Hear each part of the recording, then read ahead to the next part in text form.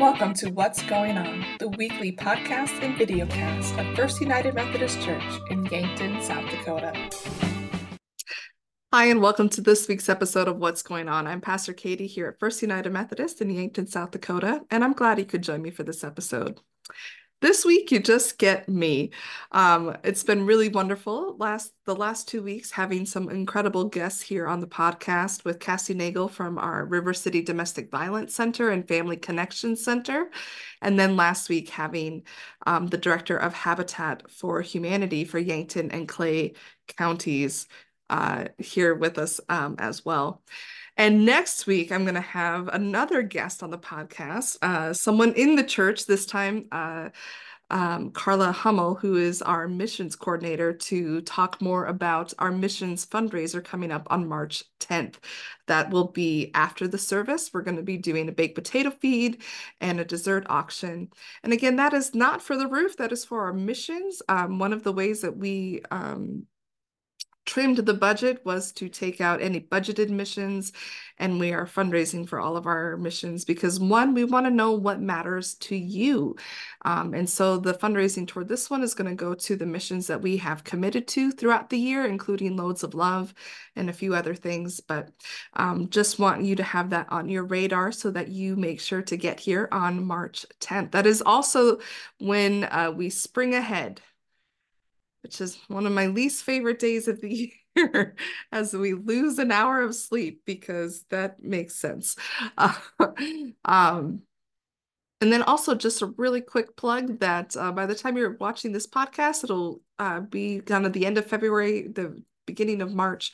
So don't forget, if you went out and purchased items for the River City Domestic Violence Center, to get those to the church so that we can donate those. We want to make sure that your items get included in that donation. So this has been the last week to do that.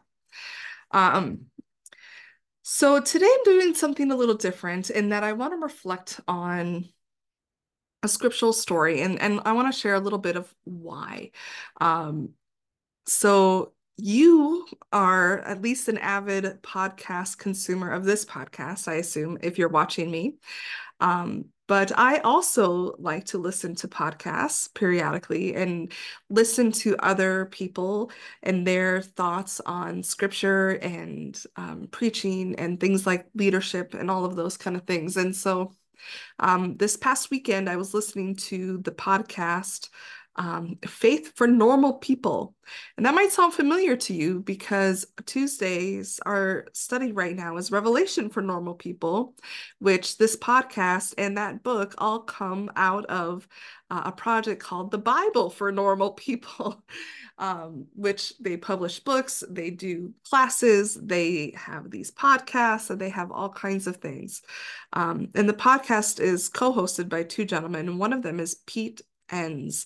And he's someone who I've been reading a lot of lately. I just find him very fascinating, gives me a lot to think about. He's an Old Testament scholar and has really, his faith has evolved and changed over time. And I find that as I grow into my faith, that it is also evolving and changing over time. And that's not a bad thing. I think that's part of our growth and our discipleship, is that I'm not where I was 10, 15 years ago, but I'm not who I was then either. I've been exposed to more things. I've experienced more things, both positive and negative. And those things shape and influence how I understand not only myself, but the world and my faith in it.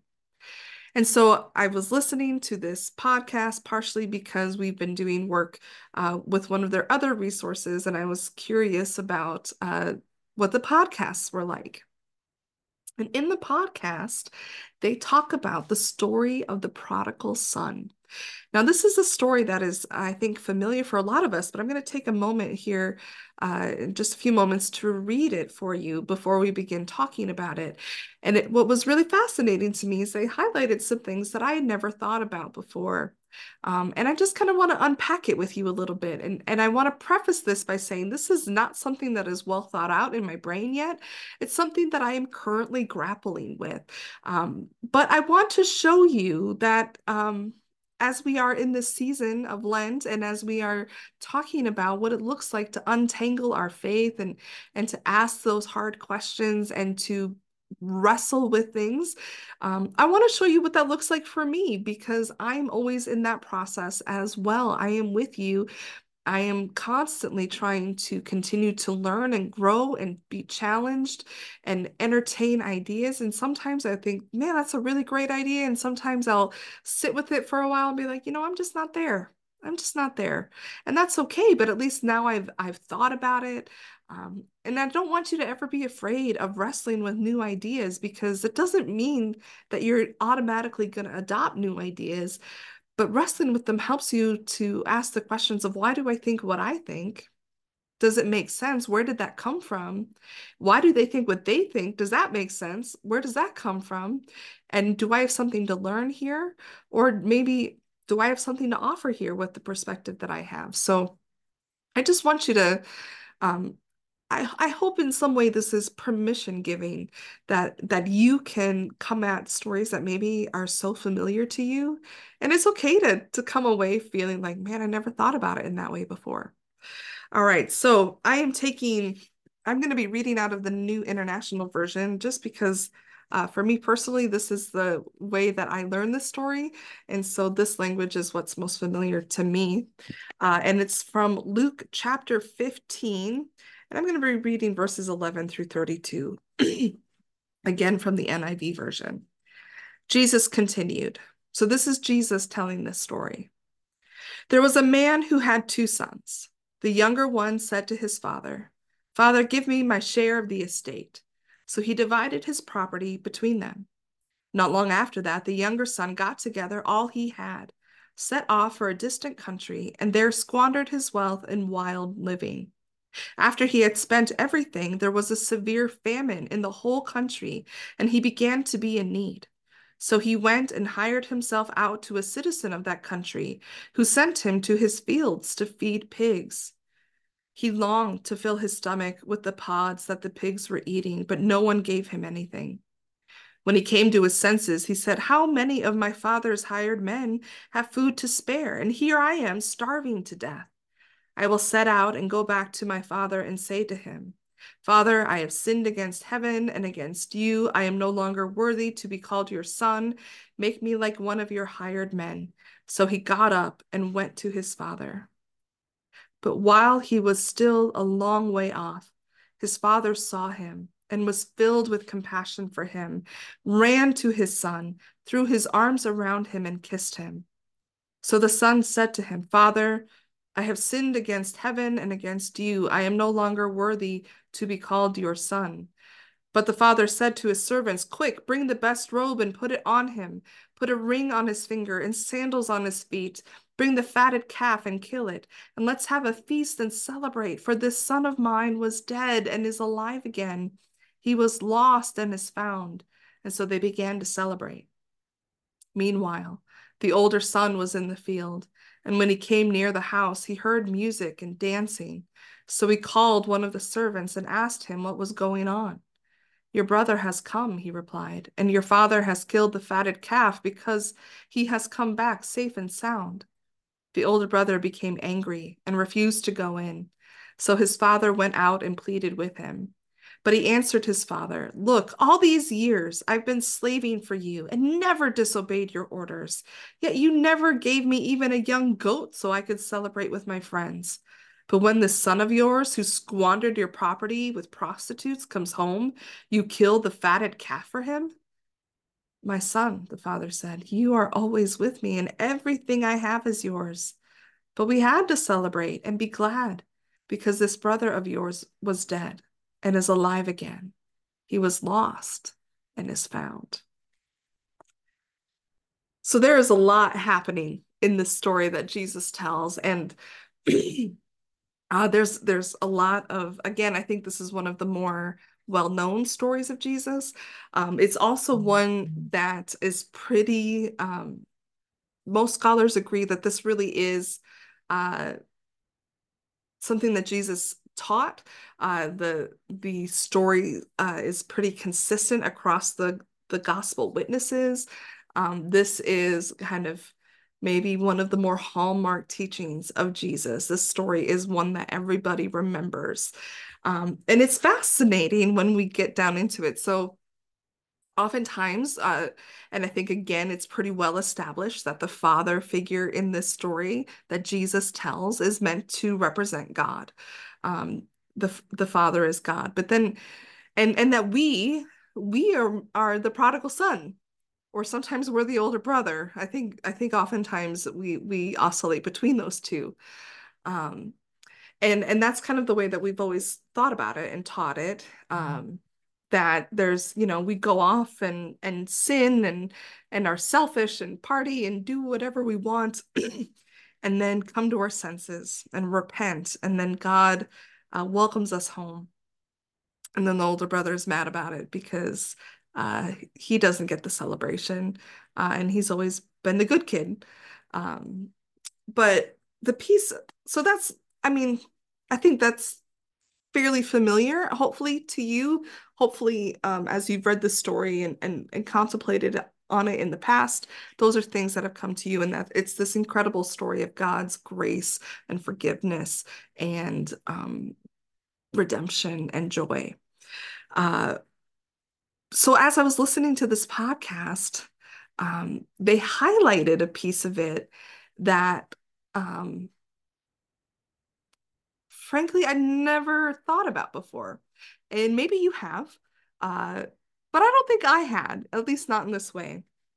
And they highlighted, so the son has gone off and he's working with pigs, and in the Jewish culture, pigs are unclean. So this is like he has debased himself so completely that, he's lost all his money, he's made terrible decisions, and now he's working in a place, making himself unclean by working with pigs, which Jewish people are not supposed to be in contact with, let alone eat.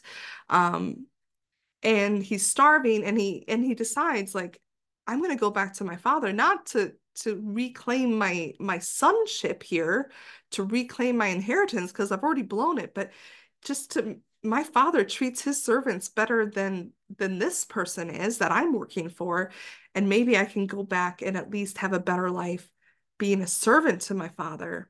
And so there's not even really a sense of I should never have done this. There's not even a sense of I really screwed up. Hopefully there, like, he has some of that, but we don't actually hear that. What we hear instead in his little speech that he's worked up, we're like, okay, what am I going to say when I get there? Father, I have sinned against heaven and against you. So he has an understanding that what he chose to do was not great. He has an understanding that he has made offenses here. But he doesn't say, forgive me. He says, I'm no longer worthy to be called your son. He's not asking for forgiveness. I don't think he believes that he deserves forgiveness. What he says is, make me like one of your hired men. That's what he's going to do. That's the deal he's going to try to make with his father. That when he sees his father, he's got his speech ready. It's not to say, please forgive me, not to say, can I please come home, but will you hire me? So he's not trying to get back his status. He doesn't think he's worthy of it. He's not even in a place where he feels like I can ask for these things. I am going to beg to try to just be like a hired man, like another stranger off the street that my father would treat with dignity and respect. But this is the piece. This is the piece I'd not thought about before. The pig part I knew. The I don't know that I'd really like necessarily understood that he's not ever asking for forgiveness here. He's acknowledging his sinfulness. He's acknowledging his offenses. But he doesn't actually ask for forgiveness or restoration. But this is the piece. This is the piece right here. But while he was still a long way off, his father saw him and was filled with compassion. While he was still a long way off, that is when the father begins to act. Not when he encounters his father, not when he makes his little speech, which he doesn't even make his full speech. The son says to him, Father, I have sinned against heaven and against you. I am no longer to be worthy to be called your son. That's all he gets out. But then we have the father saying to his servants, so you have this, like, I have this image in my head that the father sees the son a long way off, and the son is like, okay, it's time. It's time. I'm going to rehearse my speech.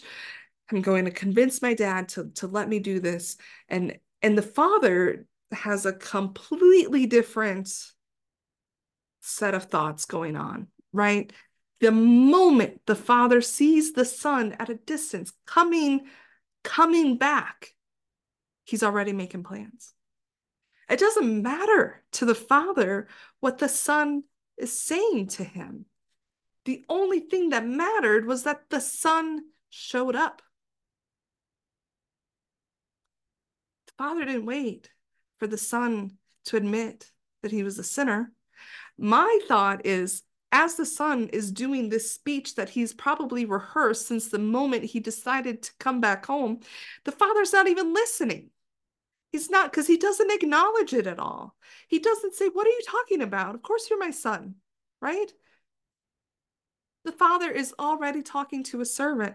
He's already making plans for a party. He's already putting the things in motion because the son is home. And the father doesn't see a stranger, even though that son did him dirty, even though that son like cut him off and went off and didn't appreciate anything that the father had done for him.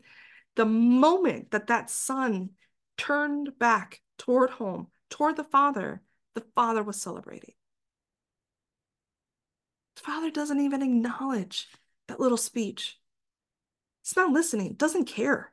Like, that's what the podcast was talking about. It's like the father doesn't even care whatever that speech was. The father only cares that the son is home. Isn't that fascinating? Like, I've been sitting, like, wrestling with this. What does that mean that Jesus is telling this story?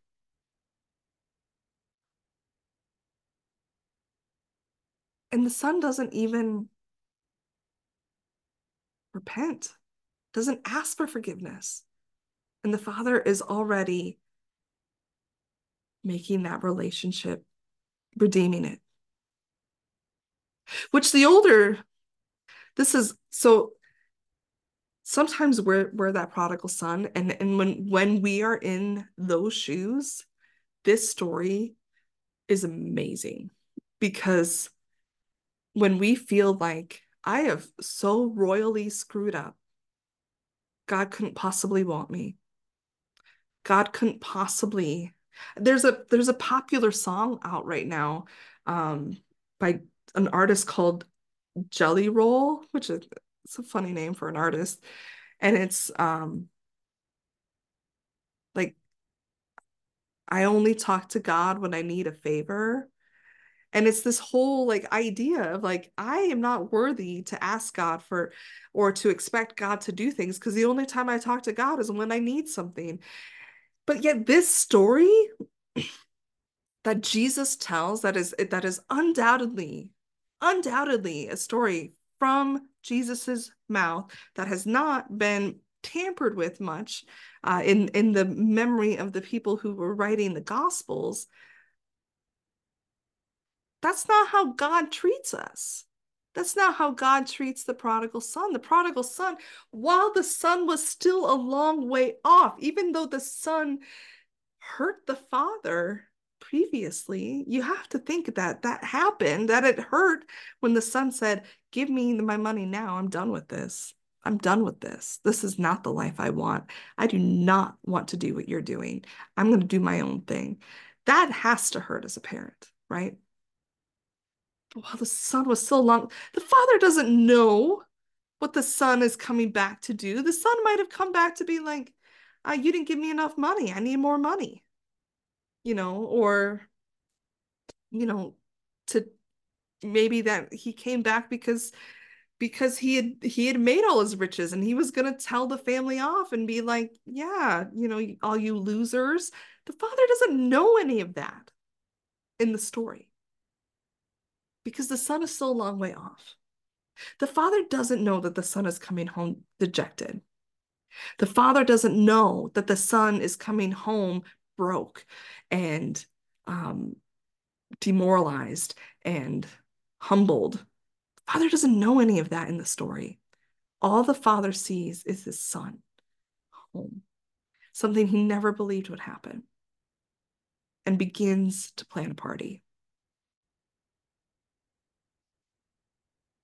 That kind of grace is bananas. It's bonkers. It's crazy. It is illogical. Like, do you see that?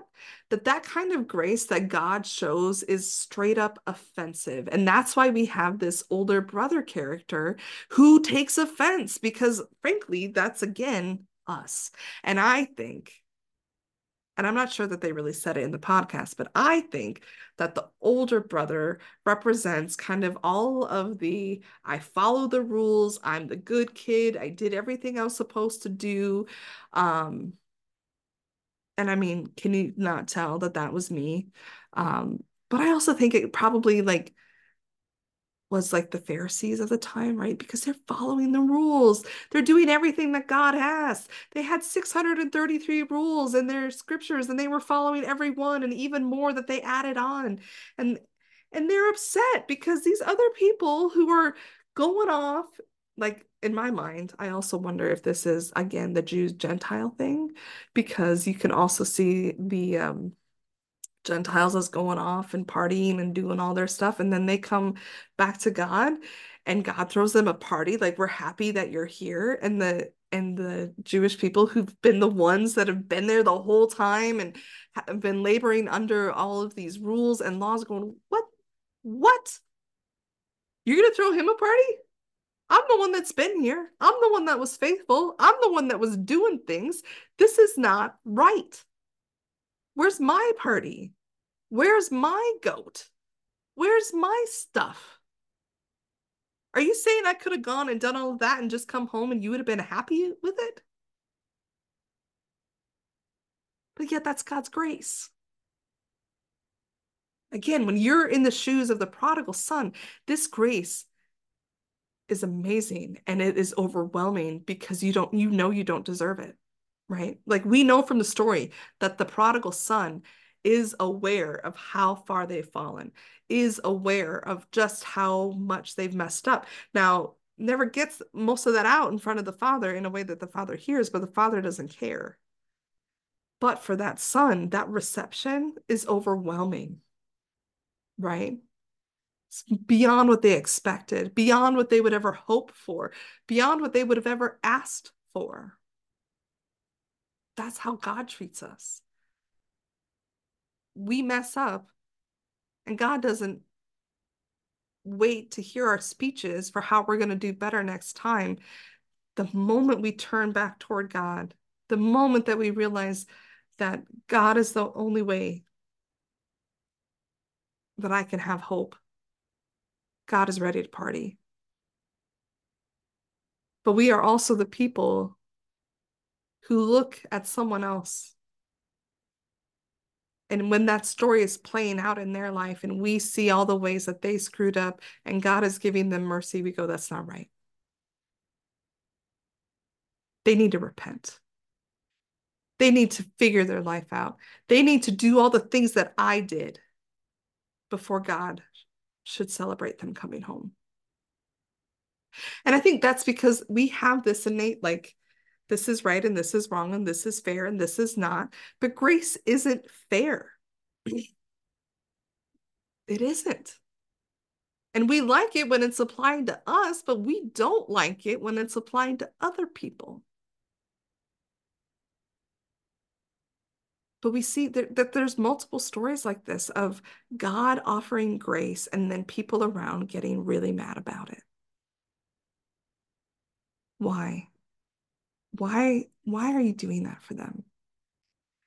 We were just talking in confirmation about the story of Zacchaeus and how Jesus calls Zacchaeus and everyone's and says, Zacchaeus, I'm coming to your house today. And the crowd grumbles.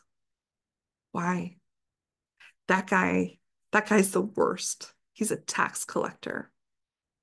Why would you go there? He's a sinner. And Zacchaeus says, listen, I don't do that stuff anymore. I I've been trying to pay back people, anything that I might have cheated. Like Zacchaeus was repentant, but Jesus didn't wait for Zacchaeus to say all that stuff before Jesus said, I'm coming to you. And then it was everyone else who was like, this isn't right. We abided by the rules, and Zacchaeus here didn't. Why are you going to him? Because that's God's grace. That's God's grace. None of us really deserve it. None of us follow the rules perfectly. None of us make it through the day without being selfish or greedy or prideful or angry or slothful or gluttonous. I don't know if that's a word. Glut that must be I don't know. We all don't deserve what God gives us. And again, we're fine with bending the rules for ourselves because we will begin to tell ourselves a story of, I'm really not that bad, or, but I was repentant. But if we don't see that in someone else's story, which the older brother didn't see how his brother had repented, didn't see how because the father never gave him the chance, we have a problem with it. I just find it fascinating. God acts not waiting for us to have some grand speech. Jesus is telling us in this story that the moment we turn to God, the moment, even if our like plan of how this is going to look is limited, and I think the prodigal son's plan for how his father would act shows that he doesn't fully understand his father, right? His view of his dad is skewed. Because in his mind, his father's going to be strict and it's going to be like, listen, you cut yourself off. We're done with you. You are not my son anymore. And his whole plan was dependent on that belief that that's how his father was going to react to him. And that's why he made the speech that he made. I know I'm not worthy. Would you be willing to hire me to do the worst job? I will take whatever it is. That the son, even when the son turned back to the father, he had a really limited understanding of who that father was. And then God showed up, and God and the father, because again, they're the same, right? They're the same. The father showed him just how much there was love there. And I think it's the same for us. Again, like in my mind, this is all tangled. Ha ha ha. Up with our series on untangling faith, because and this last Sunday, we talked about that part of our faith is limited by what we believe about God and about Jesus, about who Jesus is.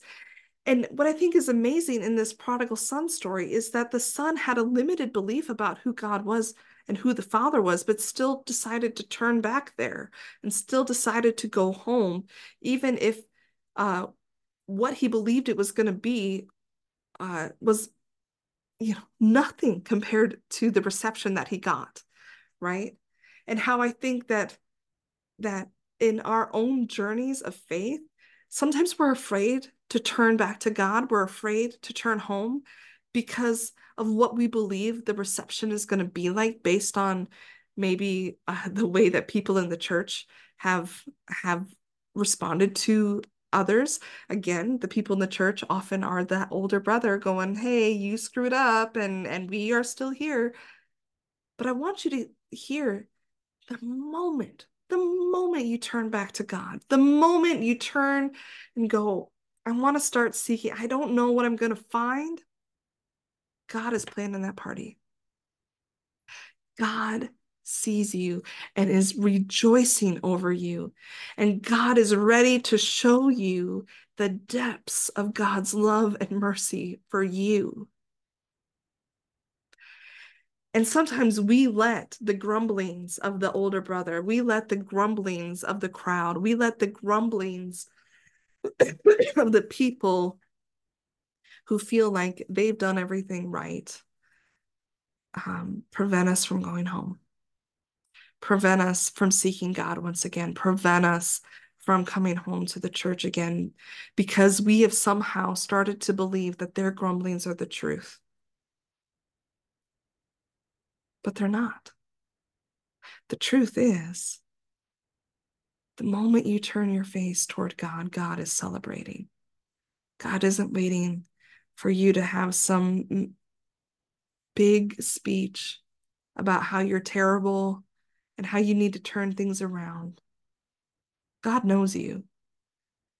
And God will help you to do all of that by filling you with love and grace,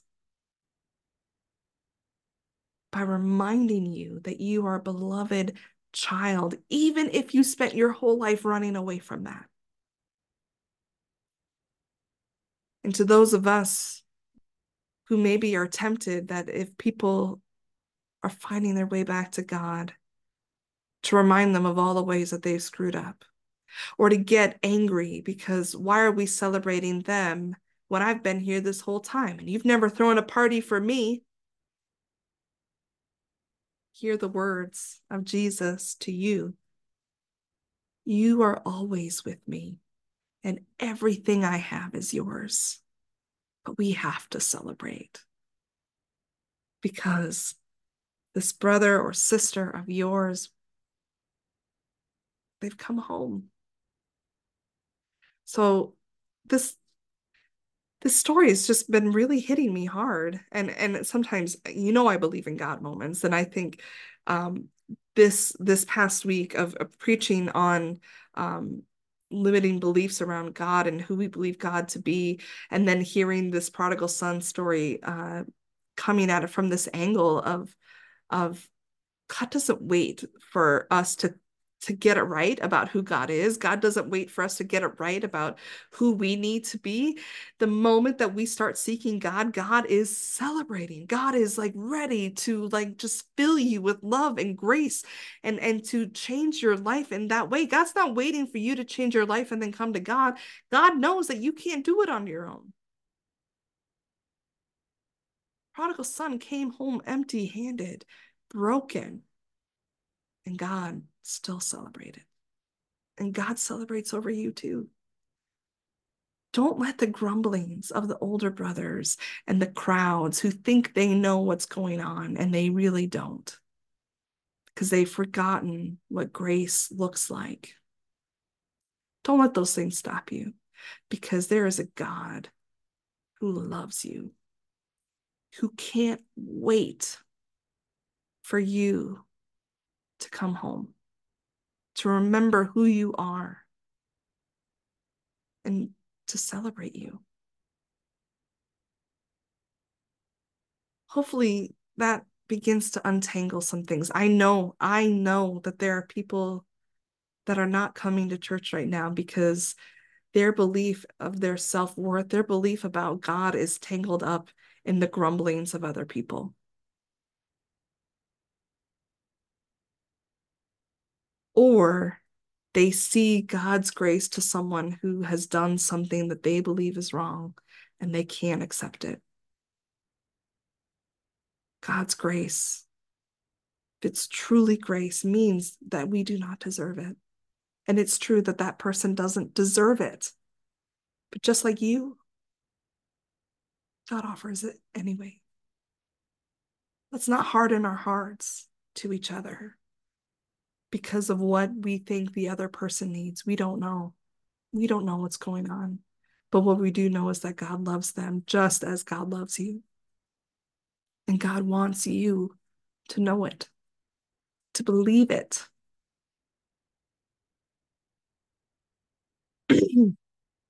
I hope that you're finding this series on untangling faith meaningful. It has definitely been good for my own heart and soul as well.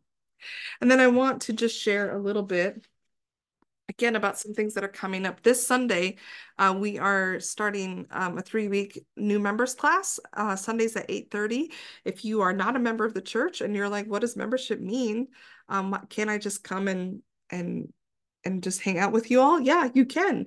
But do you want to make this place your home and be a part of our mission and ministry and really like commit and be a part of what we are and who we are? One, I hope so. Two, coming to the class doesn't commit you to any of that. You can come to the class and be like, no, peace out. That's not for me. Or you can come to the class and be like, oh my goodness. This church is exactly the kind of thing I've been looking for. What you guys are about is what I'm about. Or man, you guys are awesome, and I want to know more about what you believe because it seems that it's changed your life, and I want it to change my life too. So 3 weeks, the end of that time, if you are like, yeah, sign me up, we will then be receiving new members in church following that. Also, I'm trying to find if I'm here it is. Got too much stuff on my desk. Oh, by the way, last week's podcast with I still can't think of her name. Cindy Erlinson from Habitat was in the library upstairs. We technically have 3 libraries in this church. We have a children's library, which is on the first floor gathering room. We have a United Women in Faith library, which is up in the upper room. It's also the classroom that's on the north side of the church. And we have our regular church library. And that is where we filmed last week's episode. I guess also maybe you could say that I have a library in my office. I heard somewhere that for it to be called a library or considered a library, it has to have 1,000 books in it. I don't think I'm there here. Maybe if I included all my Kindle books, I would get there. I should count them sometime. I wonder if any of our libraries would count or if we'd have to consider them all together. If anyone is bored one afternoon and would like to count the books in our church, let me know. We have a few weeks left of our Revelation for Normal People class. That has been one amazing class. I'm so grateful for everyone who's come out for that. And the discussions that have come from that class has been just really incredible. The following week, and that goes through March 12th, the 19th, we're going to be starting a new study for that same time frame, Tuesdays at noon. And it's based on this book by Tom Berlin. When he wrote the book, he was Tom Berlin. Now he is Bishop Tom Berlin. He's a United Methodist bishop, and he's serving in the Florida conference. I don't know if they have more than one conference, but this book is called Courage, Jesus and the Call to Brave Faith. It is not a terribly long book, certainly much easier to understand than the book of Revelation. And you can either get this book on your own, it's available on Amazon and things like that, or contact Lisa in the church office and she will order a book for you. You're going to want to let her know early though, because you do need to read chapter 1 by the 19th. I promise you, again, the chapters are fairly short. I'm looking here. Chapter 1 begins on page 15 and goes to 34. So maybe 19 pages. It's not significant reading, but there is going to be reading each week and then discussion. I'm very excited about that. I saw Tom Berlin at Leadership Institute at the Church of the Resurrection a couple of years ago and was just blown away. This is truly a man of God, very gifted leader, gifted pastor, gifted prophet for the church. And so I'm excited to dig into one of his books with all of you. And so that again is open to anybody. I think the book is around $15 to purchase. If that is something that keeps you from joining us, please let me know. I never want the cost of something to be a hindrance. We can certainly work with you on that. But that is coming up. So new member class starting this week. This one starts the 19th, but you're going to want to get your order in. Don't forget also to order your Easter lilies. Those orders need to get in the next couple of weeks as well. You can stop by the church office, or we been doing inserts in the bulletin on Sunday for that as well. So Also, continue to turn in your pledges and your donations for the roof. We are well over halfway there. Again, we do have the rummage sale coming up at the first weekend in May. Someone asked, when will we start taking donation items for that? Not until after Easter. But I do know that spring fever is starting to hit. It certainly did in our house this weekend. And what I would suggest is start gathering your stuff for the rummage sale and just kind of designating a spot in your house and just keep adding to the pile. That's what I'm doing. Well, I'll be honest, I've got 3 piles. But after Easter is when we'll start taking stuff in. And so if you have a large item that you're like, I need to get rid of this now, please let me know. And I can, or let Jane Gilmore know as well. We do have the capacity if it is sort of a situation like, listen, I've already ordered another couch and I don't have room for 2 couches in my house right now. We can figure something out there. We would rather you donate the couch to us for the rummage sale than to give it to someone else because we couldn't take it right now. So does that make sense? We'll figure it out. If you want to get it to us, but this is the only time frame that it's possible, we'll figure something out. If you can hold on to it until well after Easter, that would be preferable. We don't have a lot of spaces in the church to store things at the moment, and we want this to be a really great event.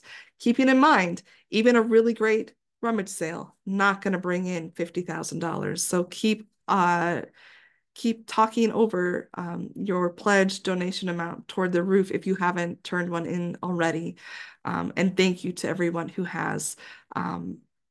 Again, I want to keep in front of you that the roof project will happen this spring. We are pulling money out of our foundation accounts in order to pay for it. And then what you turn in is replenishing that money. So we're not having to wait until you give us your donation to make the roof project happen. It has to happen. And it is happening. And so I know there's been some confusion about that. What we're doing is putting the money back in the foundation that we took out to pay it, because otherwise we have no money in the foundation, which is a problem because we've been using some of that to help pay our budget. And so we need it. Yeah. So I feel like that's been a lot. Thanks for joining me today. I hope to see you in worship very soon. And until then, God bless. Thank you for listening to this episode of What's Going On. We'd love to have you join us for worship here at the church on Sundays at 10 a.m. You can also find us online via our website at firstumcyankton.org or search for us on YouTube.